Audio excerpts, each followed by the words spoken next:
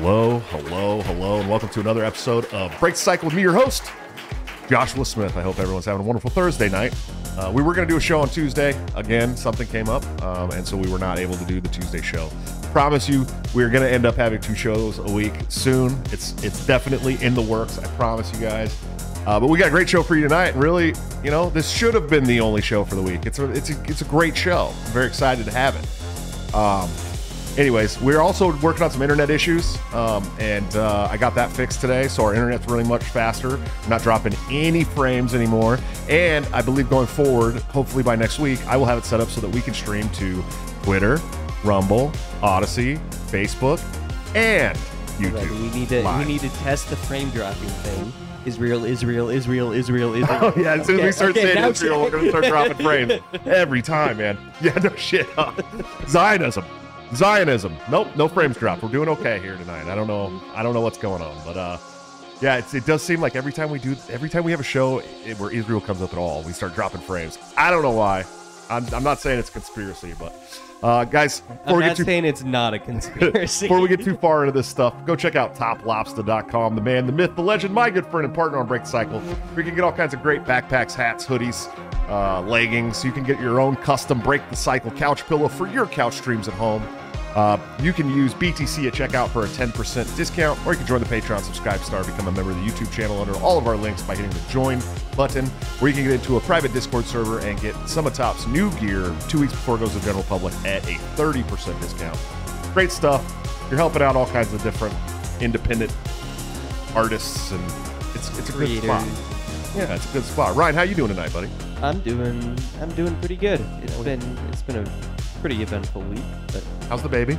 He's doing really good? well. Yeah, we're still proud of you on the show. He's crying.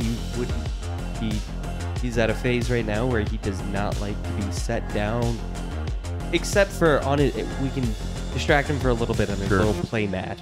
He likes that thing, but his bassinet is an absolute no-go right now.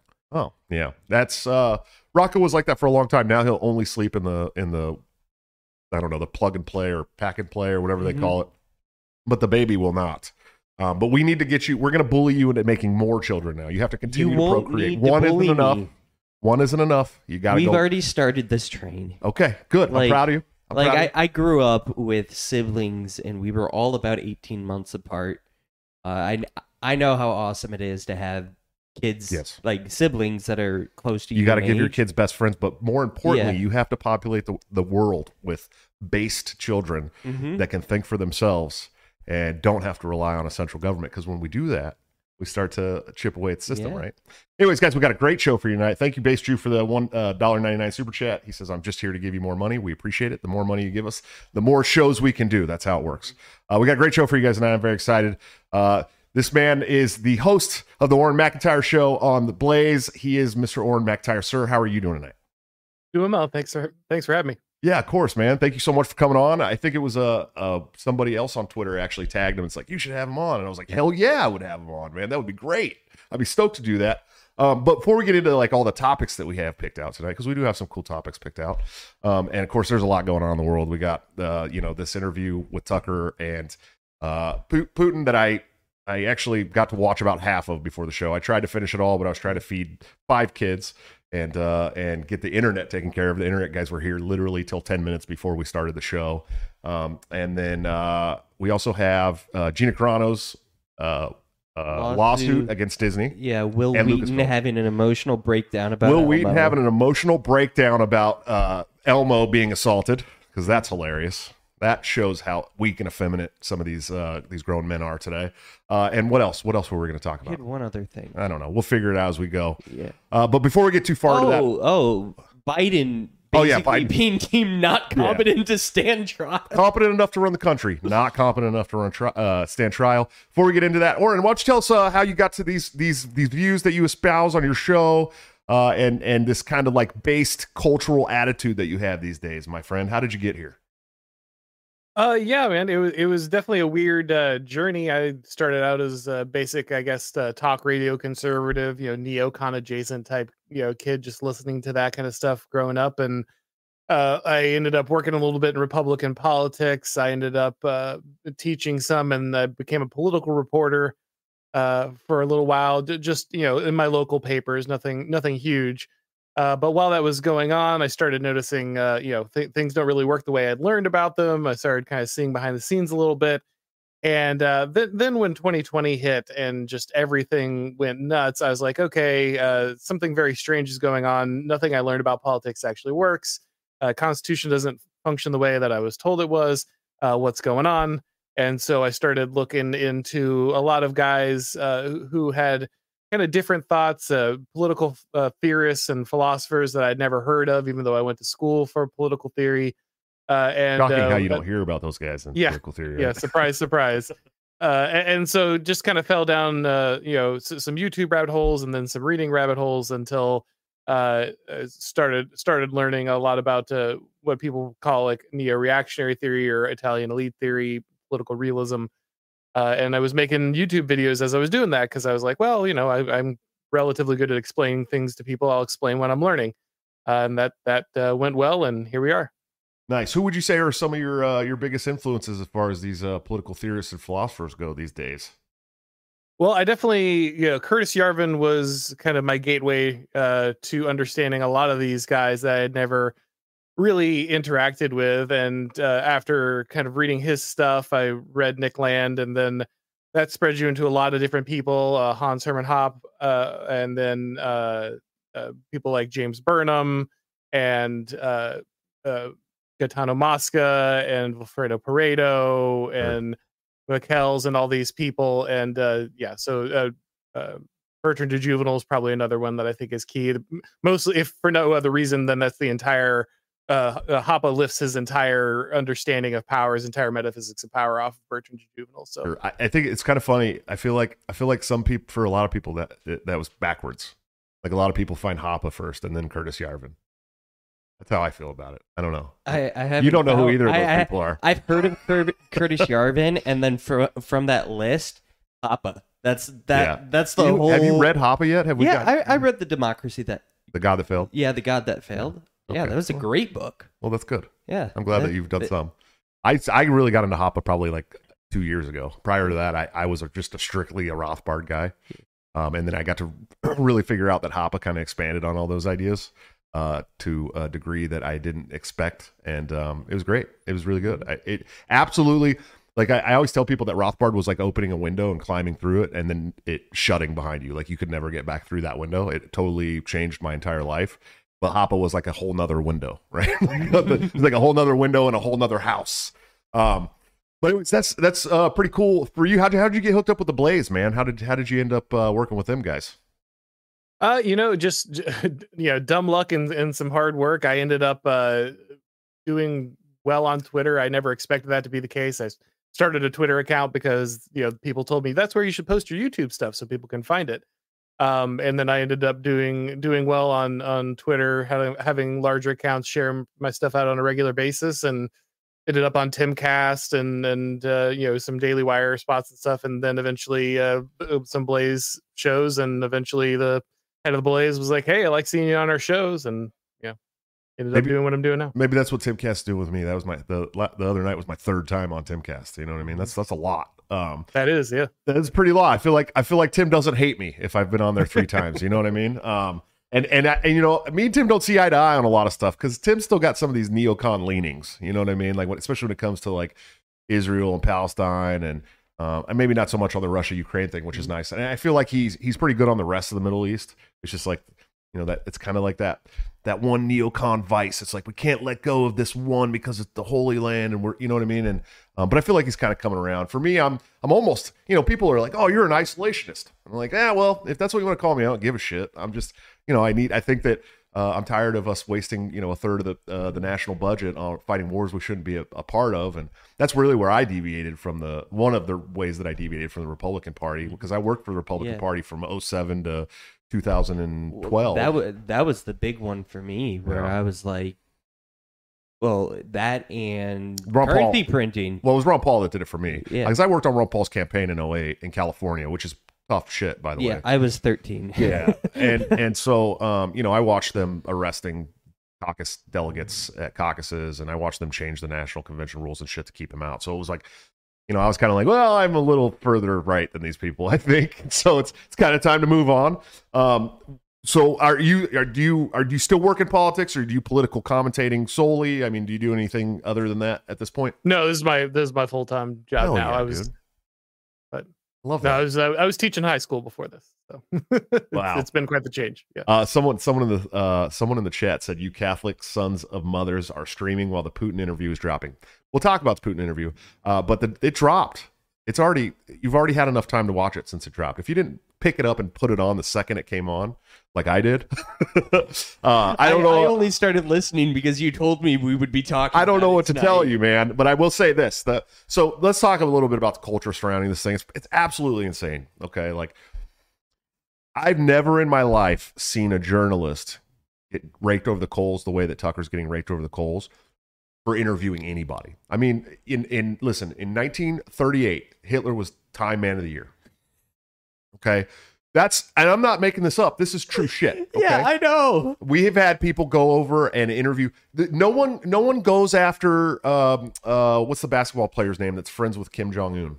Dennis Rodman, right? Like nobody goes after Dennis Rodman for being friends with Kim Jong-un and going over there and trying to talk peace or hanging out with the guy, right? They play basketball and shit together. You know what I mean? But that's also because like Dennis Rodman wore a wedding dress to a Bulls game in the 90s. Well, and he's also a black guy, so like you can't drag him through the coals for doing that kind of stuff, right? I mean, he's been in a Jean-Claude Van Damme movie, so yeah, exactly, right? And so but this isn't the first time that Putin's been interviewed either, right? But now, and all of a sudden, and so here's the thing. For me, it's like I watched at the beginning of this war when Putin came out, and we talked about it a lot on the show. But Putin came out and was like, we're not gonna cuck to the West and their demands for us to gayify this country. Like it's just not going to happen.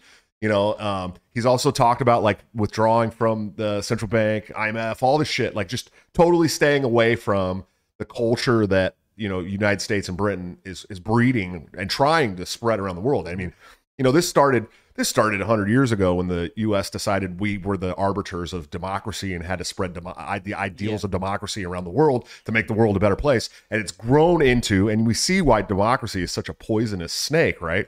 Because it's grown into now we have to gayify and make everybody effeminate, and it's just absolutely terrible to see. But that's, Russia is not gonna do that shit, right? And so like he came out and made this whole speech about how we're not gonna bend to the will of the rest of the West, telling us that we have to do these things and we have to become, effeminate like you and make everybody submit, and like we're not going to do that. And so like I knew right then that they were going to push this thing farther because of that, period. And then nobody, CNN's coming out, Fox is coming out, all these people are coming out saying, oh, well, we've been trying to get an interview with Putin. So out of one side of your mouth, you're saying you've been trying to get an interview with Putin. But now you're going to rake Tucker Carlson through the coals for getting an interview with Putin. Well, because the state propaganda apparatus is just upset that they don't get to go in and, take things out of context and do everything to push the narrative that he is a bad guy. Like, they wanted an interview where the only outcome could be that he's horrible, right, and that there was no rational justification for any of his actions, and he's just a tyrant that wants to attack Ukraine, right? Yeah. And then he starts the interview with like an hour of a history lesson on the region. I mean, and he's like, I can show you all the paperwork. He brought the documents with him. Brought the documents, dude. And I felt bad for Tucker because Tucker knows that, audiences in the United States are so stupid, right? For the most part, they're not going to want to listen to this, right? And he's like trying to hurry him along in this history lesson. And Putin's getting upset. He's like, I need to explain this. I need to explain why Ukraine is Ukraine today to even start to give you an idea of why we want this region. You know what I mean? I don't know. What do you feel about this cultural tirade that people are going on right now, Auron? It's certainly pretty wild. I mean, it's very clear that it was necessary to cast this war from the beginning in a particular light. Now, don't get me wrong. If you're in Ukraine and you don't want this to happen, obviously this is terrible. And is Putin a good guy? Probably not. Most world leaders aren't. I know he's done some bad things for sure, some terrible things for sure. But it's also this idea that there's no other spheres of sovereignty. All geopolitical issues are based on this kind of hegemonic US idea of human rights, and this gives you costs a spell to kind of go in at any moment. You can expand NATO up to the doorstep of the border of the person that was designed to fight, and expect them to do nothing. And if they challenge anything, then they're a threat to democracy, and they're probably trying to conquer the world. It's kind of the best trick in the world. If you conquer the world, just accuse everybody else of conquering the world, and then you don't have to be the bad guy, because anything they do is a challenge to your international order, which is a great euphemism for world empire. And so there's a very strange moment where America hasn't had really the idea that its kind of global dominance would be challenged, that anyone would stand up to it. That was a big question at the time when the original war begun. It was like, is the United States really going to be able to snuff this out? And it was very clear early on the administration believed that it would be able to flex its soft power, because that's all we do now, right? We've got carrier groups and they're great, but we're not going to commit them to this kind of thing right away, because that's how you actually get a hot nuclear war. Right. And so you're going to flex your soft power, and you're going to shut down the banking, and you're going to shut down the oil sales and everything, and their economy is just going to collapse. And we've got Fox style governments, as Wilfredo Pareto would call it. We've got these type 1 residues. They're the ones that want to manipulate everything. They don't really know how to fight wars. They don't really know how to execute violence. And so their plan is to basically just manipulate all of these soft systems that they've wrapped the world in. The more you can interconnect things, the more you can manipulate them. The problem is, like, they forgot that when you do that and you make yourself interdependent with these nations, if you try to push back on them, they can push back through economic forces as well. And even though we were supposed to, remember Biden, bragging that we were going to collapse the Russian currency and the economy and everything within 3 months and the war would be over. And instead, American oil prices spiked and our inflation went out of control, and Putin started acquiring people who were willing to go off the petrodollar in order to buy his energy. And it all just kind of backfired. And it became pretty clear that while the US was more than willing to fight to the last Ukrainian, they weren't actually going to get involved in this thing. And my God, that's the best term I've heard on here. The U.S. is willing to fight till the last Ukrainian. I like that. That's good. Okay, yeah, but going. I mean, so I think it's understandable that they don't want Putin, justification out there, because we have this really short idea of the nation state, and we don't understand our own form of government, our own idea of the nation state, much less more ancient understandings of kingdoms and regional peoples and these kind of things. And this is why, it's hard for a lot of people to grasp the actual tensions that are happening in Ukraine. And whether you agree with Putin's, assertion that historically this section of Ukraine is part of his country, his reasoning is pretty close to what a lot of people throughout history understood. Now, is he exploiting it purely for aggression or advantage? Could be, absolutely could be. But they certainly don't want any of that message getting out. And so this is why they were apoplectic when Tucker showed up over there, because really, we're not supposed to hear the other side of this story. There's only one story, and it's that Vladimir Putin is actually a secret fascist reincarnation of Hitler, and he's trying to conquer the world. That's the only acceptable storyline. So what's ironic is one of the last lines that I listened to in the interview was Putin saying that their goal will be accomplished when they stomp out all of the neo-Nazis in Ukraine.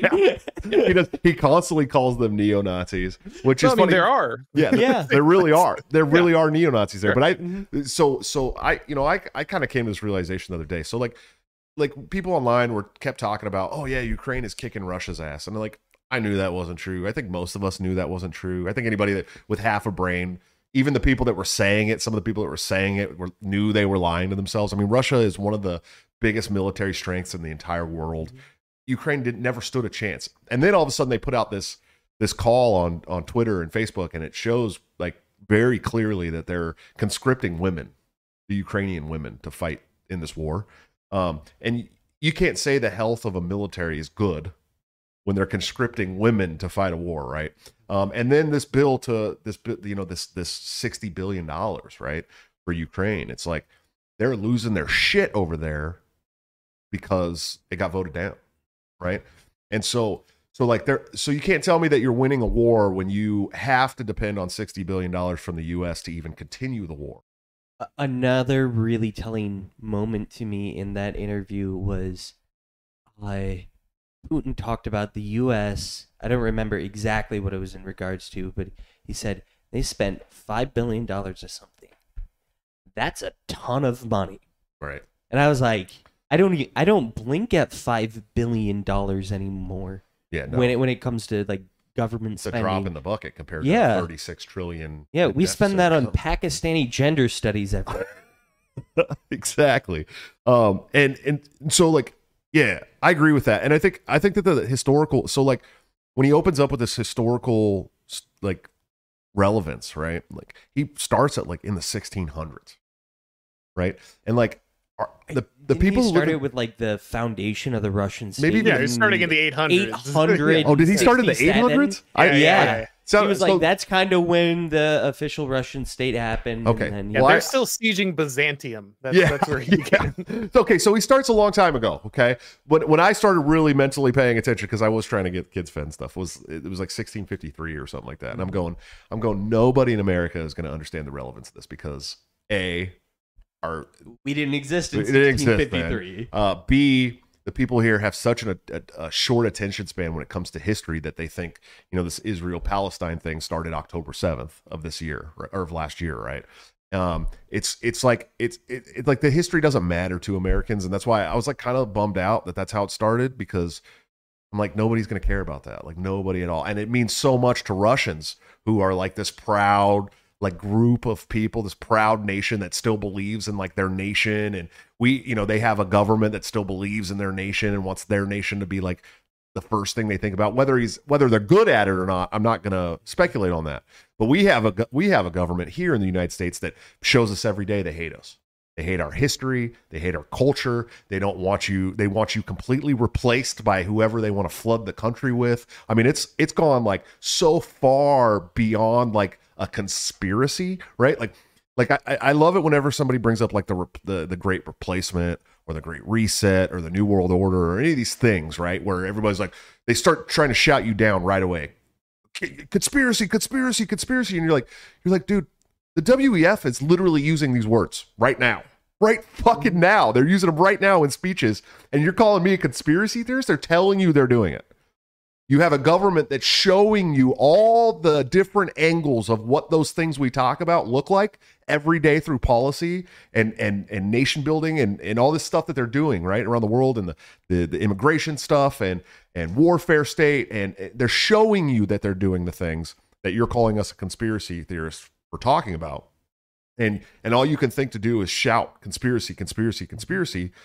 And, so we have a government here that has to lie to us about a bunch of things to get things passed, because, there is a tight balance there. I think at some point, if they do too much out in the open, it's going to be volatile. There's going to be, problems. And I talk a lot about it on the show, like when I talk about the Civil War or, a revolution in the United States, I don't necessarily think that means that we're going to have AK-47s out there fighting the U.S. military. What I think it is it's already started through avenues like Bitcoin and avenues like 3D printing and avenues like, growing your own food and homesteading and like all this dumb shit that people take for granted. That's the real Civil War. That's the real, like, hey, I'm opting out of this fiat federal system, right? And so like I see that as the same thing as like Russia's like, no, we're not going to take part in your American nation building. We're not going to be a part of the Pax Americana. Yeah. Because we're a global empire. It was with a very rich history. The terminology that Putin used in that interview is he referred to like some places in the Middle East and like Eastern Europe as satellite states of the United States. I will say this though. So from what I understand, and someone just said it in the chat too, I haven't gotten to that part yet. Putin was straight up calling out the CIA, publicly calling out the CIA, and called out Tucker in the interview for wanting to join the CIA at one point, which is really, really crazy to think about. Do you think? What do you think the CIA is going to respond for that, Auron? What do you think? I mean, obviously, the color revolutions that have been kind of omnipresent. I mean, that's where we got the Ukrainian government we have now in the first place. Right. Has been a big part of the kind of the global American empire. The things we're seeing now in the United States aren't unique. Russia went through this too. Stalin called this I believe, the ethnic problem, right? That they needed to dissolve all the particularities inside the Soviet Union. They needed to collapse basically all independence and all identity so that they could make everyone reliant on the imperial state. And, the United States, the problem that a lot of people have is they think that there's some clash between communism and capitalism or whatever, right? This is kind of the story that we've been told. But James Burnham correctly identified the phenomenon that was occurring in the 1930s. He pointed to the fact that all of the states, whether they be, theoretically fascist or a liberal democracy or communist, had all fallen prey to the same thing, which was the managerialism that came after kind of the two industrial revolutions, and most importantly, probably the media revolution, the communications revolution that came after. And the mass democracy allowed states to mobilize their entire populations in ways that simply had not existed before. And because the ability to compel people was based on popular sovereignty, you had to find a way to control and manage the population's understanding of what was going on pretty much all the time. And so you needed these vast bureaucracies and these vast organizations designed to manage the minds of the populace. In Nazi Germany or Soviet Russia, we know what those were because there's a specific guy, Goebbels, or you have a specific Politburo, and that's their explicit job. In the United States, we didn't have an official state organ, and so we kind of had one ramshackle assembled through a process of melding together media organizations and government bureaucracies and these kind of things. But the central point is that all of these states needed to homogenize everybody. You needed rootless, cosmopolitan, homogenized masses in order to manage people at a wide scale. And so, the things that we are seeing the United States that do are things that Russia tried to do and that things that China's going to have to do. And the reason that Vladimir Putin is talking about breaking away from the empire is that he wants sovereignty, but he's of course still interested in a Russian empire. If you read kind of his court vizier, Alexander Dugin, he talks specifically about reestablishing a like a Eurasianism and a clash of civilizations model that allows for Russia to have its own extended sphere of global influence. So he's not trying to like reduce things down. He's simply trying to keep from being independent of the American state, but he has an interest in creating his own larger total state as well. Sure. Yeah. And I don't think there's any denying that he's a power hungry tyrant in many, many aspects. And anybody, all these people that are always like, oh, you're a Russian bot or you're a Putin lover. I'm like, dude, no, I just think this whole war is dumb. And I think that supporting it from America is dumb. Right. Like, and obviously I'm a blue collar working class guy, obviously have a military background, but I'm not like, I'm not the most intelligent person in the room. We talk about that a lot. Mm-hmm. I know what I'm talking about half the time, at least. But it's clear to me. It was just clear to me that, America and NATO were provoking this and had been provoking this for a long, long time. I think that somewhere deep in some basement room and, that's locked away in the White House or in the Pentagon, there's a list. And that list has always said China, Russia, Iran. And I think that they've always wanted to push their fingers in the chest of these three nations. Iran is starting to look like a possibility again too. And I talked about this a lot on the show too. I said, this is the most dangerous time, in my opinion, foreign policy wise, in my lifetime, because we're knocking on the door of Taiwan, telling China for the first time since Nixon that we will go to war over Taiwan. Well, that bill to give aid to Ukraine and Israel also included Taiwan. Right. That's right. So we are explicitly backing them now. Yes. And so we're knocking on the door of China with Taiwan, okay, which is a fucking tripwire to war with China. China wants it. Well, of course they want it. They got 30 million young single men without. Right. And it's so crazy to me because we're telling China, no, you can't have your rogue province back. Right.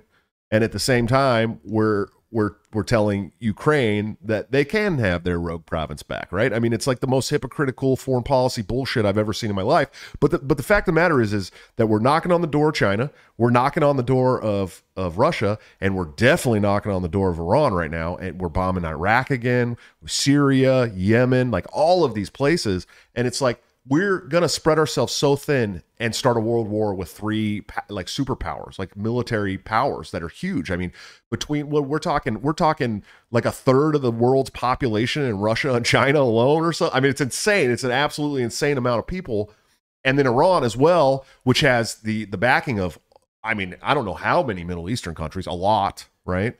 So like, this is a scary time foreign policy wise, and I don't think people understand that. And we have people like Lindsey Graham, who, I don't know if Lindsey has any kids. He does not. I didn't think so. But those are the kind of people that are pushing for war, right? This childless fucking man-child baby, right? Who doesn't care about the future of our country and our nation, right? That's been sitting in Congress, or sitting in the House for, God, how long? How long has he been sitting in the Capitol? Probably longer than I've been alive. It's been a long time, right? People like fucking Mitch McConnell, who, for all intents and purposes, may be running on pure adrenochrome at this point. Okay. And Joe Biden, like, these are the people that are leading us into a war that could easily turn into a world war. And they don't give a shit about our kids, right? They don't give a shit about our future as a nation. Like, they hate us. They want you sick and fat and nearly dead, if not all the way dead, right? Like, they hate us. And we have to sit here and watch these people foist us into all of these conflicts around the world. And now three of the biggest like powers in the world at the same time. And we have a whole, you know, these like crazy ass like team sport parties in the United States that don't really understand what's going on, but they're just going to fight each other anyways because, you know, their party told them that this is important. And it's like, sit down, shut the fuck up, and think about what is going on in the world right now and what that means to the future of your nation, your family, your job, your economics. Like, all of this stuff is going to be affected to a point where, you know, we'll be very lucky if this empire here in the United States lasts much longer. You know what I mean? At the rate we're headed. I don't know. What do you think, Auron, about the American empire? You think we're close to a collapse? You think that this will definitely push us over the edge if we're not? I don't know. Well, the quote is that there's a lot of ruin in a nation. And unfortunately, I think that's probably a safe bet. I would say that what we're seeing right now is probably our leaders running into the apex, or they're on figuring out they're on the backside of the apex of like a possible global power. There's only so far that I think kind of social organization can stretch, and I think we hit it.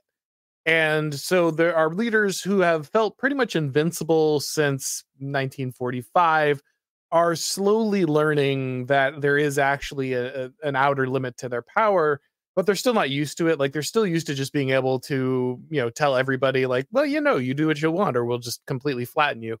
And so they even though they are starting to feel uncomfortable, they're starting to notice that, you know, things aren't holding together the way they used to. We don't seem to be able to project power the same way. We don't seem to be able to manipulate the media the same way. We don't seem to be able to keep the steady flow of income and, you know, GDP and life expectancies kind of taking a dive and all these things. Yeah, these aren't good signs, but, you know, we're still the kings of the universe. We're still the anointed ruling class of the entire globe, and so we should probably be able to continue to do this. And you can tell because, like, you look at the kind of the COVID thing, and you're like, well, obviously these people stretch their power to the limit, right? Like, you had global governance kind of stretching itself. And all of these different countries, you know, were imprisoning their people and stealing their bank accounts and all kinds of crazy stuff. And so there was a lot of tension. You think after that, these people would like take a break for a little while, but no, they immediately go in, you know, we got go to war in Ukraine, and then we need to go to war in Israel, and then we need to go to war in, you know, with Iran, and we need and it just becomes very clear that these people still feel invincible. They only know how to rule this way. All the like quality was drained out of our ruling class for the last few decades. We've kind of stacked this bio-Leninist monstrosity. And so what we've ended up with is a bunch of people who inherited an empire, inherited a ruling machine, but they don't know how to operate it. They don't know how to maintain it. And so they're, it's like a kid who's driving a car that they can't upkeep, and they're just, grinding those last few miles out, and they've never changed the oil, and they don't know why the engine keeps making that knocking sound, but they're not going to stop going 85 on the highway until the whole thing just explodes. And I think that's pretty much where we are. How long will it take for that to happen? It's a good question. I'm not sure, but it's very clear that these countries are testing the American empire for a reason right now. They can smell that fear. Yeah, it's wild, man. Yeah, I do believe that it's like it's not even just that we're just spread so thin. It's that the country's been so used to exerting their power anywhere they want it for so long that they've gotten. It's like we're the youngest nation in America, or in the world, right? We're like the rebellious teenagers, right? And we have all this power, and we're telling everybody else that we control them now. And it's like at some point, someone's going to smack you. We're the young hip empire. I think South Sudan is the youngest country in the world because that was founded in 2016. That's fine. Okay. But yeah, we're what I mean. We're the young hip new empire, and we don't realize that the times are changing, and saying like rad and whatnot. Someone's gonna smack us, dude. Yeah. Like somebody, I got a 12-year-old who comes home and he's like, bruh. Like, don't say bruh. You know what I mean? You're smarter than that. You're in GT classes. You're in gate classes. You're smarter than that. Don't say bruh. All right, bruh. That's sussy, bruh. And I'm like, all right, listen to me, man.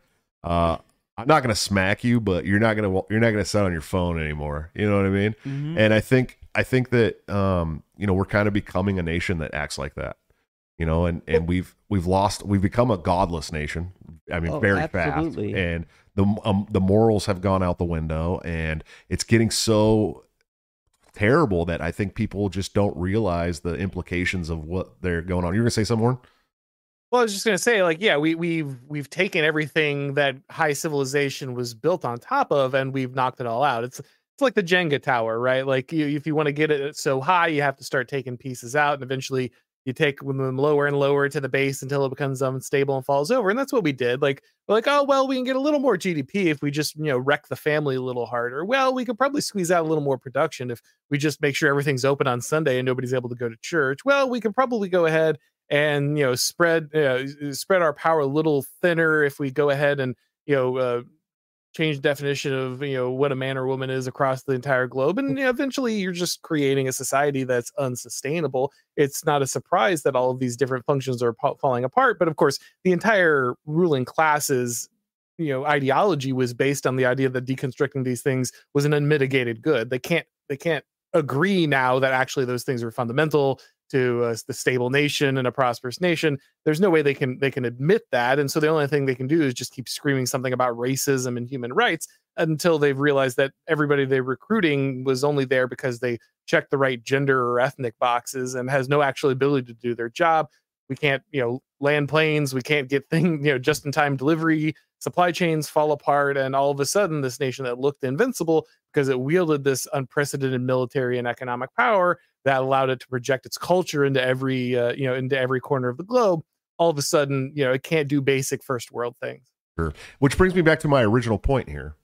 If we had sent a black man in a dress that identifies as a woman to interview Putin, nobody would have cared. Nobody would have cared. It's the same DEI mentality, dude. It's crazy. It blows my mind. Or a Hispanic woman that calls herself a man and dresses in a suit. It doesn't matter. It's just like this whole DEI mindset. And so because the white conservative Christian, I think Tucker's Christian. I don't think he's Catholic. He's Episcopalian. Is he Episcopalian? Okay. I knew he wasn't Catholic. Catholic. I'm not Catholic either. Someone brought up that I was he Catholic doesn't eat earlier. fish. I'm Orthodox. Huh? He doesn't eat fish. Yeah, okay. So that's a pescatarian. Yeah, pescatarian. Yeah, I was going to say that's a different thing. But I'm just saying it's crazy because the white dorky guy in the dad shoes like shows up to interview Putin, and all of a sudden everybody's like, "Oh my God, he's literally Hitler." Well, it's because he broke. Part of it is because he broke from the kind of media empire. Well, he gets like 4 times the amount of views on his show on Twitter, just on Twitter, than the entire Fox News networks does daily. He can't be controlled anymore. Yeah, he has a platform now that they can't just and Elon told him he can do whatever from he wants. or just shame him from. And yeah, you have these two people that have broken off. I want to know why everyone's so racist against the guy from Africa, Elon Musk. That doesn't make any sense to me. One point I wanted to bring up is our elite are so stupid because they chose. Are they stupid or are they nefarious? No, they have to be. Listen to the point, and you'll understand why they're so stupid. Because they chose to villainize the two things that they primarily villainize, in my eyes, are oil and women being mothers. Sure. Those are probably two of the most important things for modern society to function. And they're like, yeah, let's destroy those things that modern society can't live without. But there's a reason they targeted those. So those aren't mistakes. Like those are that's a target for a reason. So the reason you pick those two, you pick the oil because you're going to have a declining society. So the in order to make people more dependent on the state, you need to remove any remaining kind of regional bourgeoisie independence, which means you need to get rid of cheap energy and private transportation. Like those are huge problems for a state that wants to centrally manage everything. The reason that you villainize, a normal family is that you want to make sure that the state is the only one with the authority to govern children. Like families are a natural barrier to the total state. They're they're the final organic barrier to state power. State power is never restrained by constitutions or voting or any of that thing. It's only ever constrained by other competing social spheres, and the family is the ultimate resilient social sphere. So if you want to make people reliant on the state, then you need to go ahead and get rid of those family bonds. You need to get rid of fathers out of the household. You need to make mothers entirely dependent on the state for any continuation.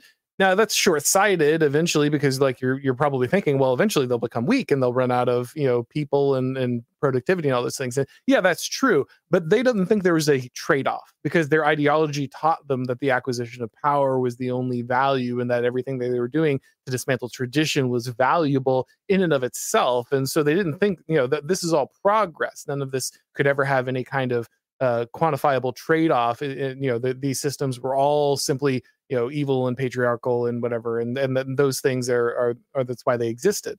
And so those choices, well, we can see them now as, oh, well, this is going to weaken you over time. Okay.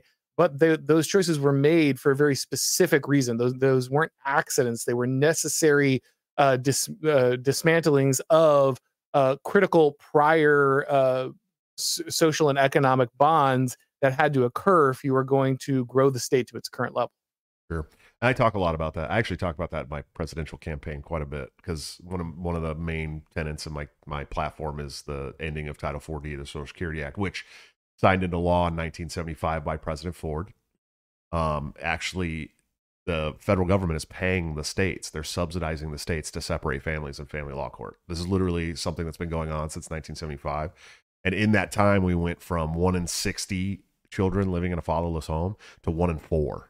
Just since 1975. And if you look at the stats around this, the youth violent offender category has tenfolded. Homeless and runaway youth, high school dropouts, mass shooters, 92% from fatherless homes. Like, it's created such an ill society, like a socially demented society, and nobody talks about it. There's a couple people out there talk about father's rights. I mean, I think Larry Elder brings it up quite a bit when he was, but they stifle his speech quite a bit on all kinds of things. But it's if I had to pick one thing that has degraded society more than OnlyFans culture, right, which I talk about a lot as well, it's definitely the fatherless home thing. And that was created entirely by our government. It really was through no fault divorce, of course, but then also Title 40 of the Social Security Act. And then probably a contributing factor to it as well would be the proliferation of the birth control pill, which came out in 1971. So the fundamental transaction and risk evaluation around sex for women dramatically shifted for the first time in human history. And I don't think it gets talked about basically at all. And I think it's one of the most consequential things of the 21st century. Even if the birth control pill doesn't work, there's a abortion clinic on every corner in America that will do these abortions. So yeah, I agree with you. I think the risk reward thing kind of went out the window. And but man, it's just like this. And I talked about, I talk a lot obviously about Yuri Bezmenov on the show as well, and how he kind of came over here when he defected from KGB in Russia or Soviet Union and said, hey, the communists are already here. They're already infiltrating all of your facets of society, right? Your schools, your well, now we would call them social media companies, your hospitals, your churches. And we look around right now. And I talk a lot about the church right up the street from my house that has a rainbow flag hanging huge on the front, like right on the front of the church. And I go, that's, that makes a lot of sense that, the communists have always had to attack first faith. I think that's a big one. They had to attack faith, and they had to attack the strong family unit, because when you have those two things in your life, it makes you like way less dependent on a centralized federal government or any kind of government for that matter. And so like the communists have always had to go to war. And I got in this conversation on Twitter the other day with somebody saying, oh yeah, well, what about the Orthodox Christians? And I'm like, yeah, what about the fucking Orthodox Christians, dude? Do you know anything about the history of Orthodox in Russia and how they were literally excommunicated and murdered by the revolutionaries because of their Christian faith? And I used to have, a lot of people know that long before Julia, I had an Orthodox Russian girlfriend for 3 years whose family lives in Alaska in a little tiny town that they built called Nikolaevsk or some shit, right? Like out way on the Kenai Peninsula, like out in the middle of nowhere. They built this. It's one street with a church at the end. They stated themselves. They still have Russian accents, dude. The kids born here have Russian accents. Okay, they live in Alaska. There's also a lot of these communities in the Pacific Northwest. Now, if you ask them where they came from, almost all of them unanimously will tell you that they came from South America.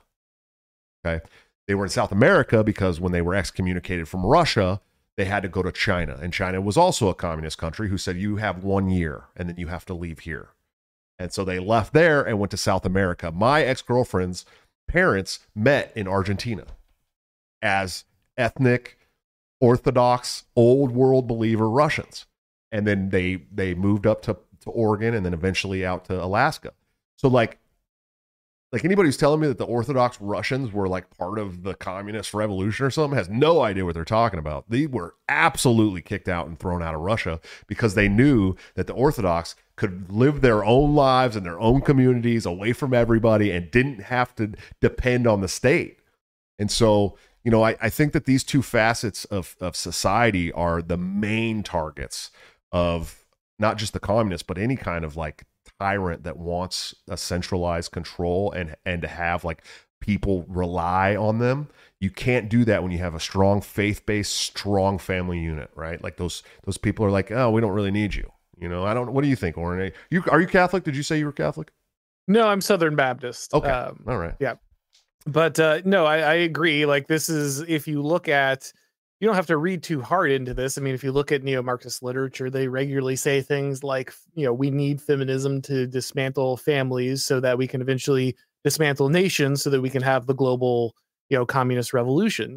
This right there. It's not hard to miss. There's a reason that, in the Spanish Civil War, the communists are, throwing priests off of, cliffs and raping nuns. This is the way, since the French Revolution before, this is how leftists behave. Like they understand that this is critical for the advancement of the kind of state that they want to live in. Are you saying that Robespierre wasn't a good guy? I am going out on that limb. Bold statements being made. Yeah, bold statements. Bold statements. No, yeah, this whole thing's just crazy to me, and I don't know that this interview is going to change anything, but at least I know that 9 million people have already watched this interview, and there's going to be another 30 million that do over the next 24 hours probably, and I think that that's good. I think that's a good thing. Whether you agree with Putin or not, I think it's a good thing. I think you should go watch that interview. I think you should make up your own mind, and you should stop fucking listening to a government that has shown you repeatedly that they fucking hate you. They want you dead. I think one thing it will do especially is highlight how much control the managerial class really has, because there are multiple instances where Putin talks to a president and then the CIA undermines that president. Yeah. And this happened with multiple presidents, and it's just like, the president might just be essentially what the Queen of England is. Yeah, well, our president is undermining himself with dementia currently, and he recently, or today, well, he's been going through this hearing for the secret documents case, which, by the way, they've dragged Trump through the coals over, and now they're very openly having this hearing for Biden, and all of a sudden the special counsel says actually he doesn't remember the years he was president. Vice president. He could not tell you within 2 years of when Beau died, his son died, and there were some other things too. So we're finding out now that either A, we know they're not lying. Okay, that's the thing. It's like a lot of people are like, oh, they're going to use this as his defense to not be found guilty or be punished for this stuff. But listen, it's not just being used for a defense. We have watched actively as this man has descended into dementia on the national stage for years at this point. So I don't think it's a rouse, right? Like, I don't think it's fake. It's pretty clear that the mental capacity of our current,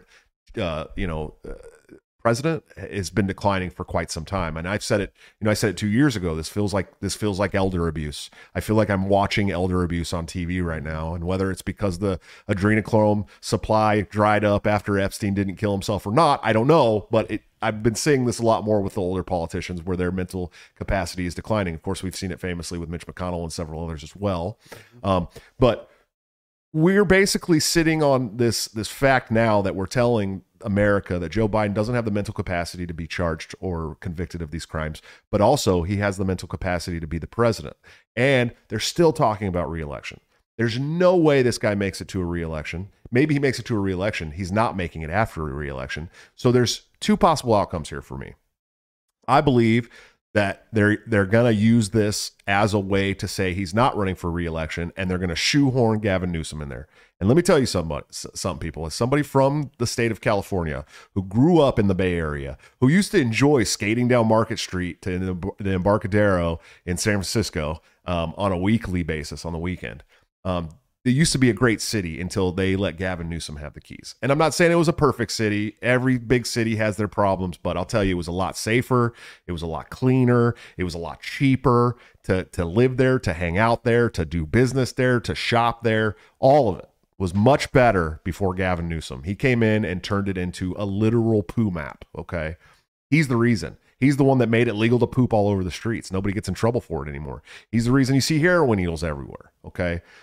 He's a big reason why the crime has gone, 500-fold to what it was even in the late 90s. Okay, and we're talking rapes, thefts, murders, all of it has skyrocketed in San Francisco because they're not prosecuting a ton of shit anymore. And so, in perfect California fashion, Gavin Newsom failed upwards. The state of California decided, well, San Francisco sucks now, but we should do it to the whole state. And I'm telling you, Democratic politicians love to fail upwards. And so I have this feeling that the Antichrist, as I like to call Gavin Newsom and several others, you guys know how I roll on this show, is going to be shoehorned in here somehow. Whether it's through a vice president or, Kamala Harris and Gavin Newsom, or, they somehow get, Gavin Newsom ready when they have to take Joe Biden after they try to win the election, and then he becomes Kamala Harris's VP, or they just take Biden out entirely and put Newsom up as the new candidate. I think something like that is coming soon. Obviously within the next 9 or 10 months because of the election anyways, but prior to that, I think now they're going to start doing that. And a lot of people told me I was crazy thinking that it would be somebody like Newsom. But who else do you think it could be? I mean, besides Kamala Harris or Michelle Obama, who I don't think it would be. Big Mike. It's not going to be Big Mike. The Democrats just don't have anyone up and coming that is remotely appealing to people. Their best option would be RFK, but they can't really control RFK. So what are they going to do? Roll out Pete Buttigieg, Gavin Newsom, Elizabeth Warren? It can't be Buttigieg. Let me tell you, I as somebody who spent a lot of time in South Bend, not a lot of time, but several times in South Bend, and I know people that live in South Bend, they've all told me he was a horrible mayor, horrible mayor. That's why they put him on transportation, right? And said, "Oh yeah, he's going to be great on transportation," because they knew that first of all, he's not going to win any elections in Indiana anytime soon because the people there don't like him. But he's just not good at politics. He has never been good at politics. So put him in a transportation role, leave him there. What do you think's coming, Auron? What do you think? What do you think is the new blue wave, sir? Yeah, I mean, I actually do think that that Michelle Obama is their best option there. But it is a crazy situation. I firmly believe that no one is at the helm, and I think that, you know, as kind of again, as Hapa pointed out, you know, democracy is great at obfuscating accountability, and when you have this kind of loose theocratic oligarchy that we have right now, then a guy like Biden is the best way to obfuscate accountability, because in theory he's in charge, but in practice everyone knows he can't possibly be in charge. He doesn't know where he is, but you don't know who is, and so there's no one to, you know, unseat, you know, in response to poor governance. And so, you know, who's going to slot in here? I mean, Gavin Newsom seems he's got, I guess, the level of polish. They don't really care that his record of results is bad, because that's not really, I mean, they just plan to do that to the entire country anyway. That's already their plan. So the fact that, like, the results of his policies are poor doesn't really matter to them, because the ideology is the only driving force that could possibly matter. Other than that, yeah, their bench is really weak. You're not going to put Buttigieg in there. You're not going to put Kamala Harris in there. I was firmly sure that they were going to hold on to Biden no matter what. I just didn't think there was any chance that they were going to be brazen enough to try to make this move. But after this comes out, I mean, that's pretty rough. I mean, even if they didn't want to get rid of him, it feels like they kind of have to now. You know, I don't know how you even sell that election other than just screaming Orange Man's a fascist the entire time, which is our other strategy. But I mean, really, what else can you do at that point? So I'm not really sure. I mean, I am not so much interested in the horse race of the whole thing as I am in opportunities to show how broken the system is. Right. And so in this way, I'm an accelerationist in that whatever shows that the system is fake fastest is the best possible outcome, because the system is unfixable. So whoever gets the left to just completely spin themselves down is the best option. We need them to eat themselves. But I'm a firm believer. Listen, let old Sleepy Joe go to the old folks home and eat his ice cream till it's time to join Madeleine Albright in Lucifer's Temple. You know what I mean? That's how I feel about it. I don't, you know, the guy's obviously off his rocker. There's no way they can sell this anymore. There's no way they haven't been able to sell it to anybody that's even like remotely moderate or in the center for months. They could probably pass it for another year. Like, the left is delusional enough, but you couldn't pass it for 4 more years after that. There's no way. I don't know if he'll live for. Yeah, I don't know. He's really bad. That level of dementia is. I see that level of dementia I worked in skilled nursing for like a decade, and that level of dementia is like one step under like sundowning and running around the facility, like stealing silverware and shit. Like, it's so close to that. And, you know, on fall risk with like alarm on a bed and shit. Like, he's really that close. If anybody in the medical community will back me up in saying that, he's really that close.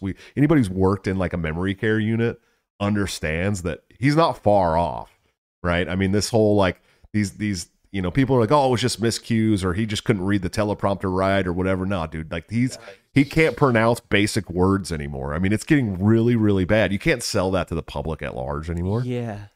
Well, if the system was ruled by any kind of visible power, you think the move would be to like put like a Dick Cheney type guy, you know, on the second part of ticket, somebody who's never going to get elected, but you want to actually hold power, and then you just wait till Biden kind of inevitably, you know, kind of croaks off because he's too old, and then that guy, you know, is elevated.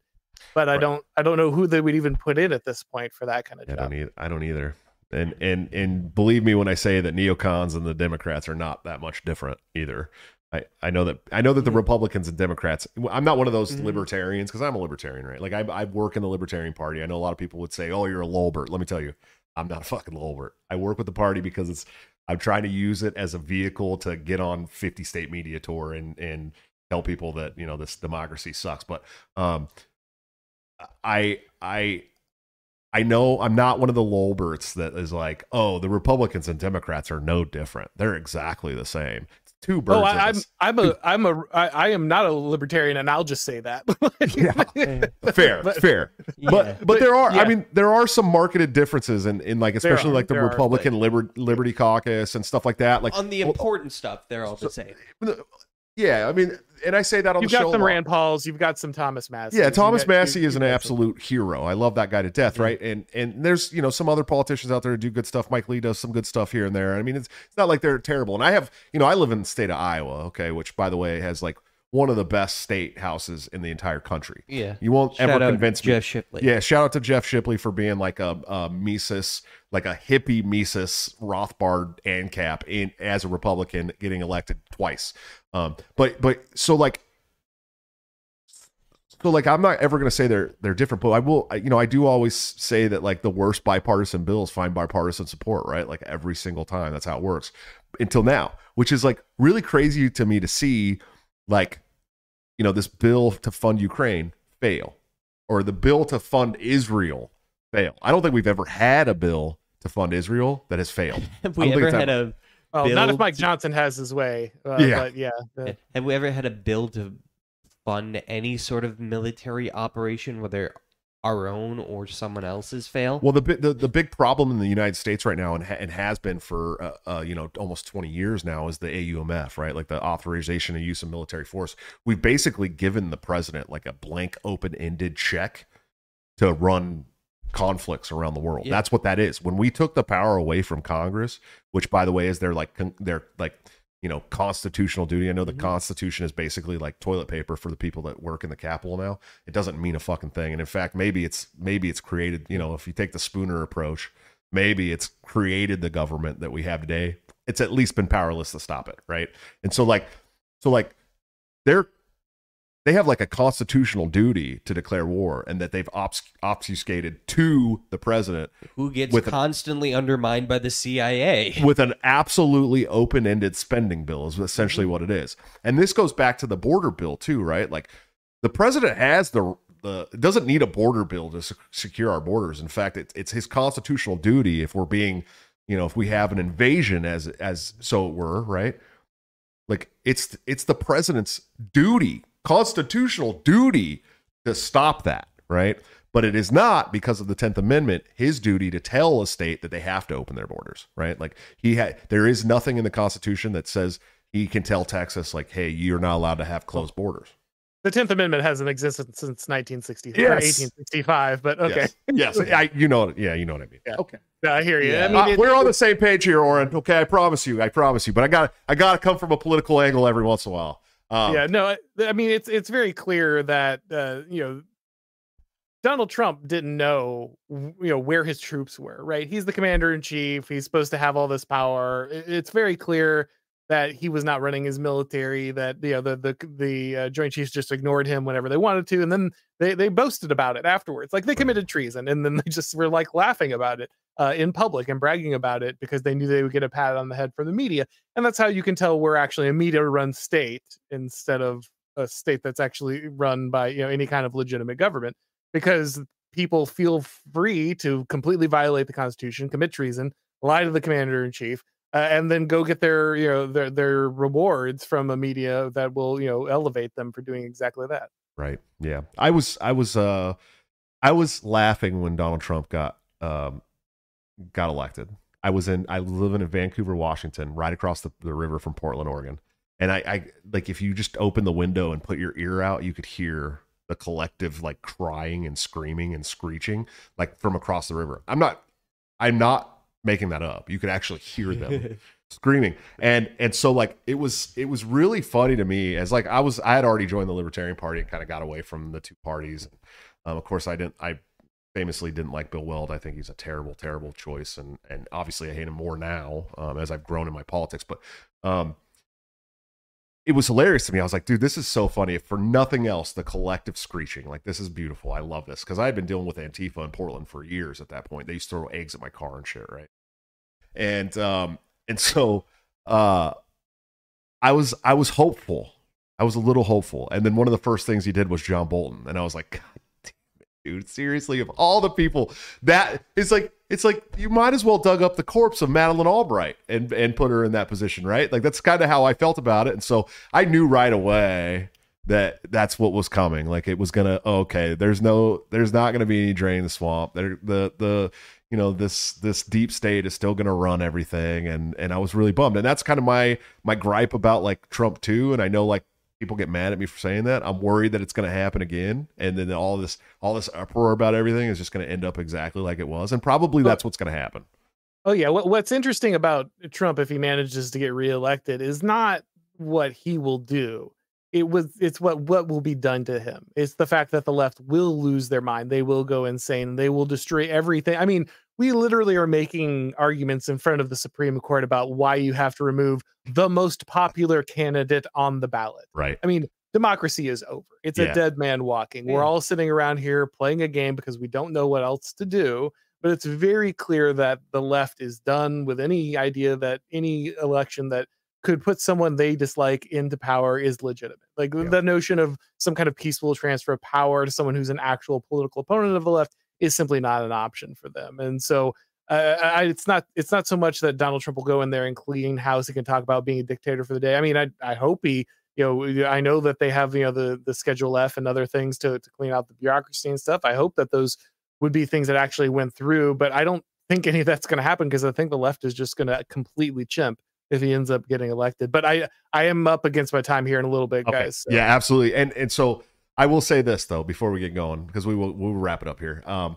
I want to see what happens if Donald Trump wins for that same exact reason, this peaceful transfer of power, because I want to see them be the ones to go take the guided rope tour of the Capitol and then see what the media does after they do it. Because it's coming, right? Like they were already infiltrating capitals and state houses around the country before the January 6th people did it, right? And they did it after. They did it. Remember when a trans shooter murdered a bunch of kids at a Christian school and then leftists stormed the state capitals of the people who states were where they were murdered and demanded rights for the trans individual? I mean, crazy. Absolutely insane.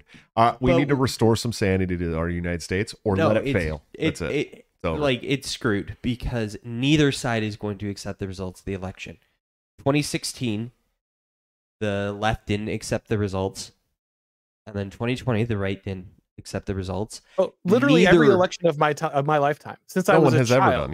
Ever done, but it escalated especially. But because that's what I was saying. I was saying the same thing. People are like, oh, Bush and Al Gore, man. That's exactly what I think of every single time. Is like, I remember the pushback to Bush, like it was so huge, and then Obama too. When Obama got right, that's the conspiracy theory why he wasn't legitimate, right? Yes. And then the next one's not legitimate. Yeah, but Bush and Gore, there was like a recount, and people like kind of accepted it. But I mean, 2016, 2020, there was no gradual acceptance. People are still adamant to this day that neither one of those elections were legitimate because the person they hated won. Lauren, we appreciate you coming on, man. I know you're pushed up against time here, but why don't you tell the people where they can find you, listen to you, support you, all those good things. Yeah, absolutely. You can find me on, YouTube, Rumble, Odyssey, Blaze TV, got the show on the podcast and everything. And then I've got a book coming out people can pre-order. It's called The Total State. We get into all kinds of great political theory, including some of the people we talked about tonight. So if people want to check that out, they can pre-order it now. Yeah, let me know, dude. I'm a big fan, and I'll definitely read it, and I probably want to help promote it on the show too at some point if we can. Hey, man, I appreciate you taking your time with us and hanging out with us, man. I'm a big fan of your ideas here, and definitely going to be a big fan of your show. So we wish you luck, and we hope to see you again. Look, thanks again, man. Yeah, absolutely. All right, guys, if you haven't checked him out yet, please go check out his stuff, man. He's great. I have become recently familiar, but I'm happy that he took. I mean, he's a pretty big commentator at this point, and for him to take the time out to come on our little tiny show here, we really appreciate that. Ryan, you got anything before we get going? I mean, I was thoroughly impressed, especially with his breakdown of how things actually work and the shift in the 1940s into the managerial state that we're currently in. fun fact: the book that he referenced, "The Managerial Revolutions" by James Burham, is the book that I am reading right at this very moment. Nice, Yes, dude. So you seem to like dive into a like particular author and like read all of Rothbard and then read all of Hop. I bounce between all sorts of people. So yeah, I'm like extremely autistic about authors. Like if I read an author and it captivates me, like I'll read every book they've ever written immediately. Like I've always been like that my whole life, dude. One of the first big like novels I can remember reading was The Watchers by Dean Koontz. Okay. And I was enamored. I could not put that book down. Do you know how many fucking books Dean Koontz has written, dude? And I read all of them. All of them. Like I could not stop, dude. I don't know. I'm autistic about authors. Hey, I want to say to the Libertarian Extremist, thanks for the $5 super chat. I appreciate it. He said, I bet you $5 they would DDoS the interview. I was wrong. Would Chipper go Birdo? Yeah, because he bet me that they would they would DDoS. Oh, DDoS it. Yeah, they would DDoS the interview with Putin, and they didn't. What would they DDoS? Like the Twitter servers? Yeah, somehow, yeah. Like that that would be a huge DDoS. Well, I think the other big concern too was that there was going to be so many people logged into Twitter at one time, more than maybe ever before, that it would have problems, but it didn't. I mean, it seemed to really run smooth. I think the resolution was a little cucked in the beginning for like the first 30 minutes, but then it got a lot better. So, you know, I didn't think it was that big of a deal, really. But Trey Daniel, man, thanks for the $5 super chat. He said, "Awesome show, guys. Glad you had Auron on." I'm glad I had Auron on too. I definitely like have come around to a point where I empathize way more with people like Auron than I do with like my old Lolbert friends. You know what I mean? Like, and that's the truth. I really have gotten to this almost to like the post-libertarian phase, I guess people call it now. I don't know. I have a lot of people on Twitter telling me that I'm not even a real libertarian anymore, which is, you know, it's something I've heard for a long time, but it's way more often now because of my takes on like, you know, religion and abortion and pedophiles. And I'm like, really, dude? Like, do you think libertarianism is all about like killing children and pedophilia and fucking you know, being anti-religionism? And like, no, dude, like you're just a fucking asshole who wants to argue about there's shit. An exception to every rule, and the exception to the non-aggression principle is pedophiles, because they're not human. Bro, they're not humans. They are absolute cockroaches of the earth, and I don't believe they should have rights, and I mean that. And anybody who thinks I'm less of a libertarian because I think people that physically and sexually harm children don't deserve rights, get fucked. I don't care. I literally don't care what you have to say. Like if you have sympathy for them over the children that they've ruined their entire lives, I don't like you. I don't want you around me. You know what I mean? And I mean that. So like maybe I have become a little less libertarian in some things, but there are things that maybe we need to reevaluate as libertarians, right? Like this whole border issue, right? Like I had a interview the other night with the Christian caucus and the pro-life caucus together, which by the way are two fucking fantastic libertarian caucuses to be part of if you're in the Libertarian Party.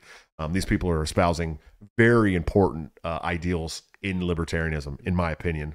But you know, they brought up the border issue, and I said, no, you know, I used to be an open borders guy. And then I realized I'm running to govern a nation. And like, as a libertarian, I understand that like, you know, this whole, well, we are not supposed to have a nation or borders is like a cool, like political theory that I agree with, right?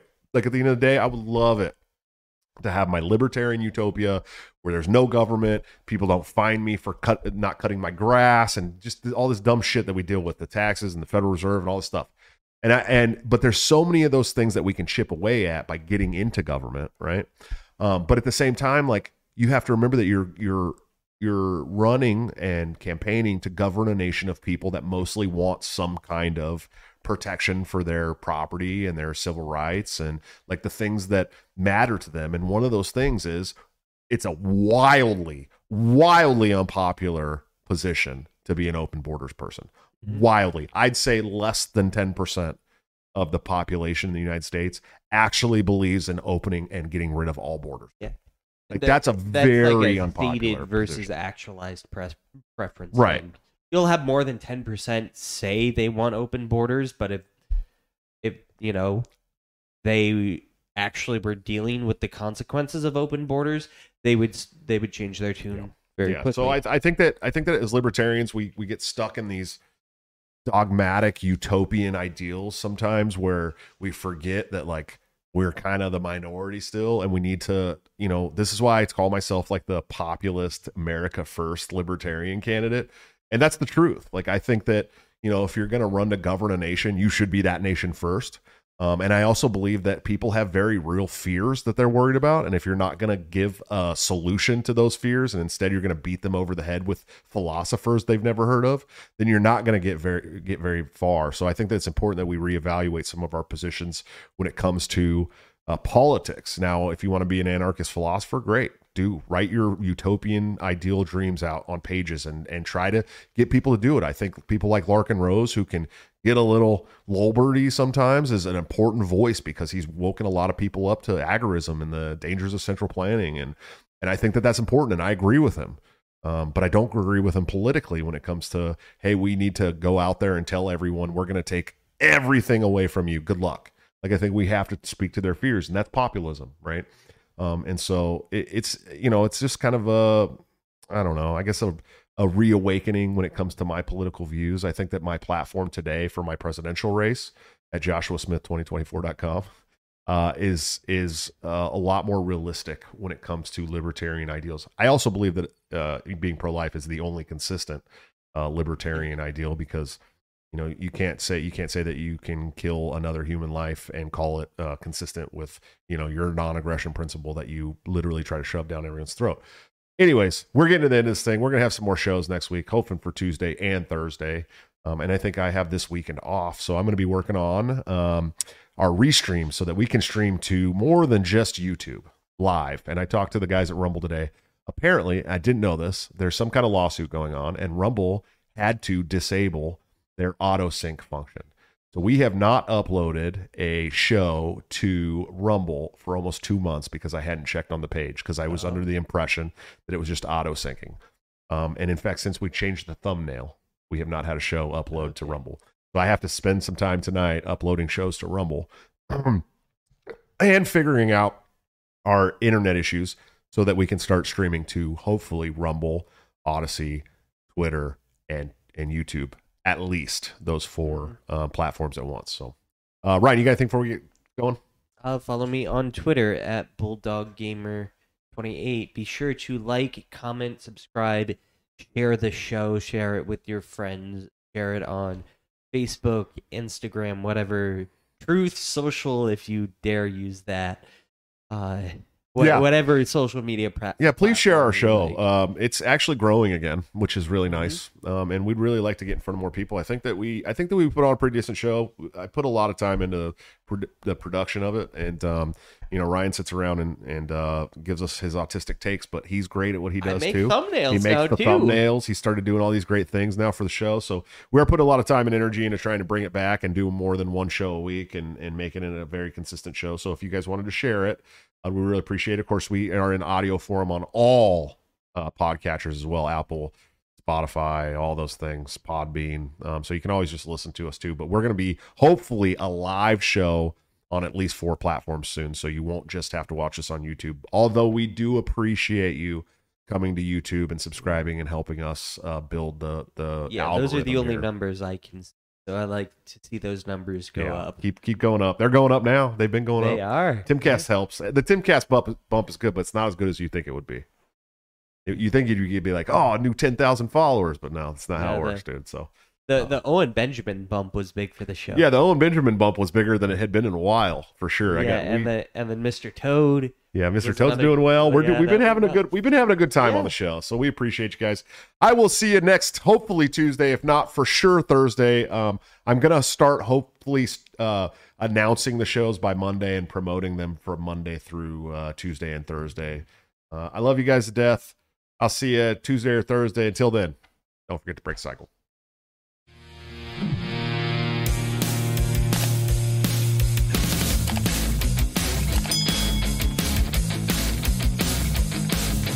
Due to legal reasons, I just have to to explain. The lyrics of my last song may seem to contain a violent call to action in the verse and refrain, but I just landed in Minecraft. The helicopter part was in reference to GTA 5 and the things you do. So any violence you commit, I am not an excuse, because I just landed in Minecraft.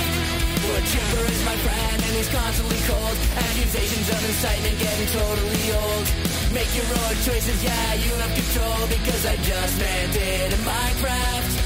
Obviously I would never advocate force, unless there's due process and a trial, of course. And if you're convicted, we will make you a corpse. In Minecraft, just in Minecraft. You're nothing, I mean, you know it. No product dinners, get your clothes, you COVID. Holy shit, I think I'm pro.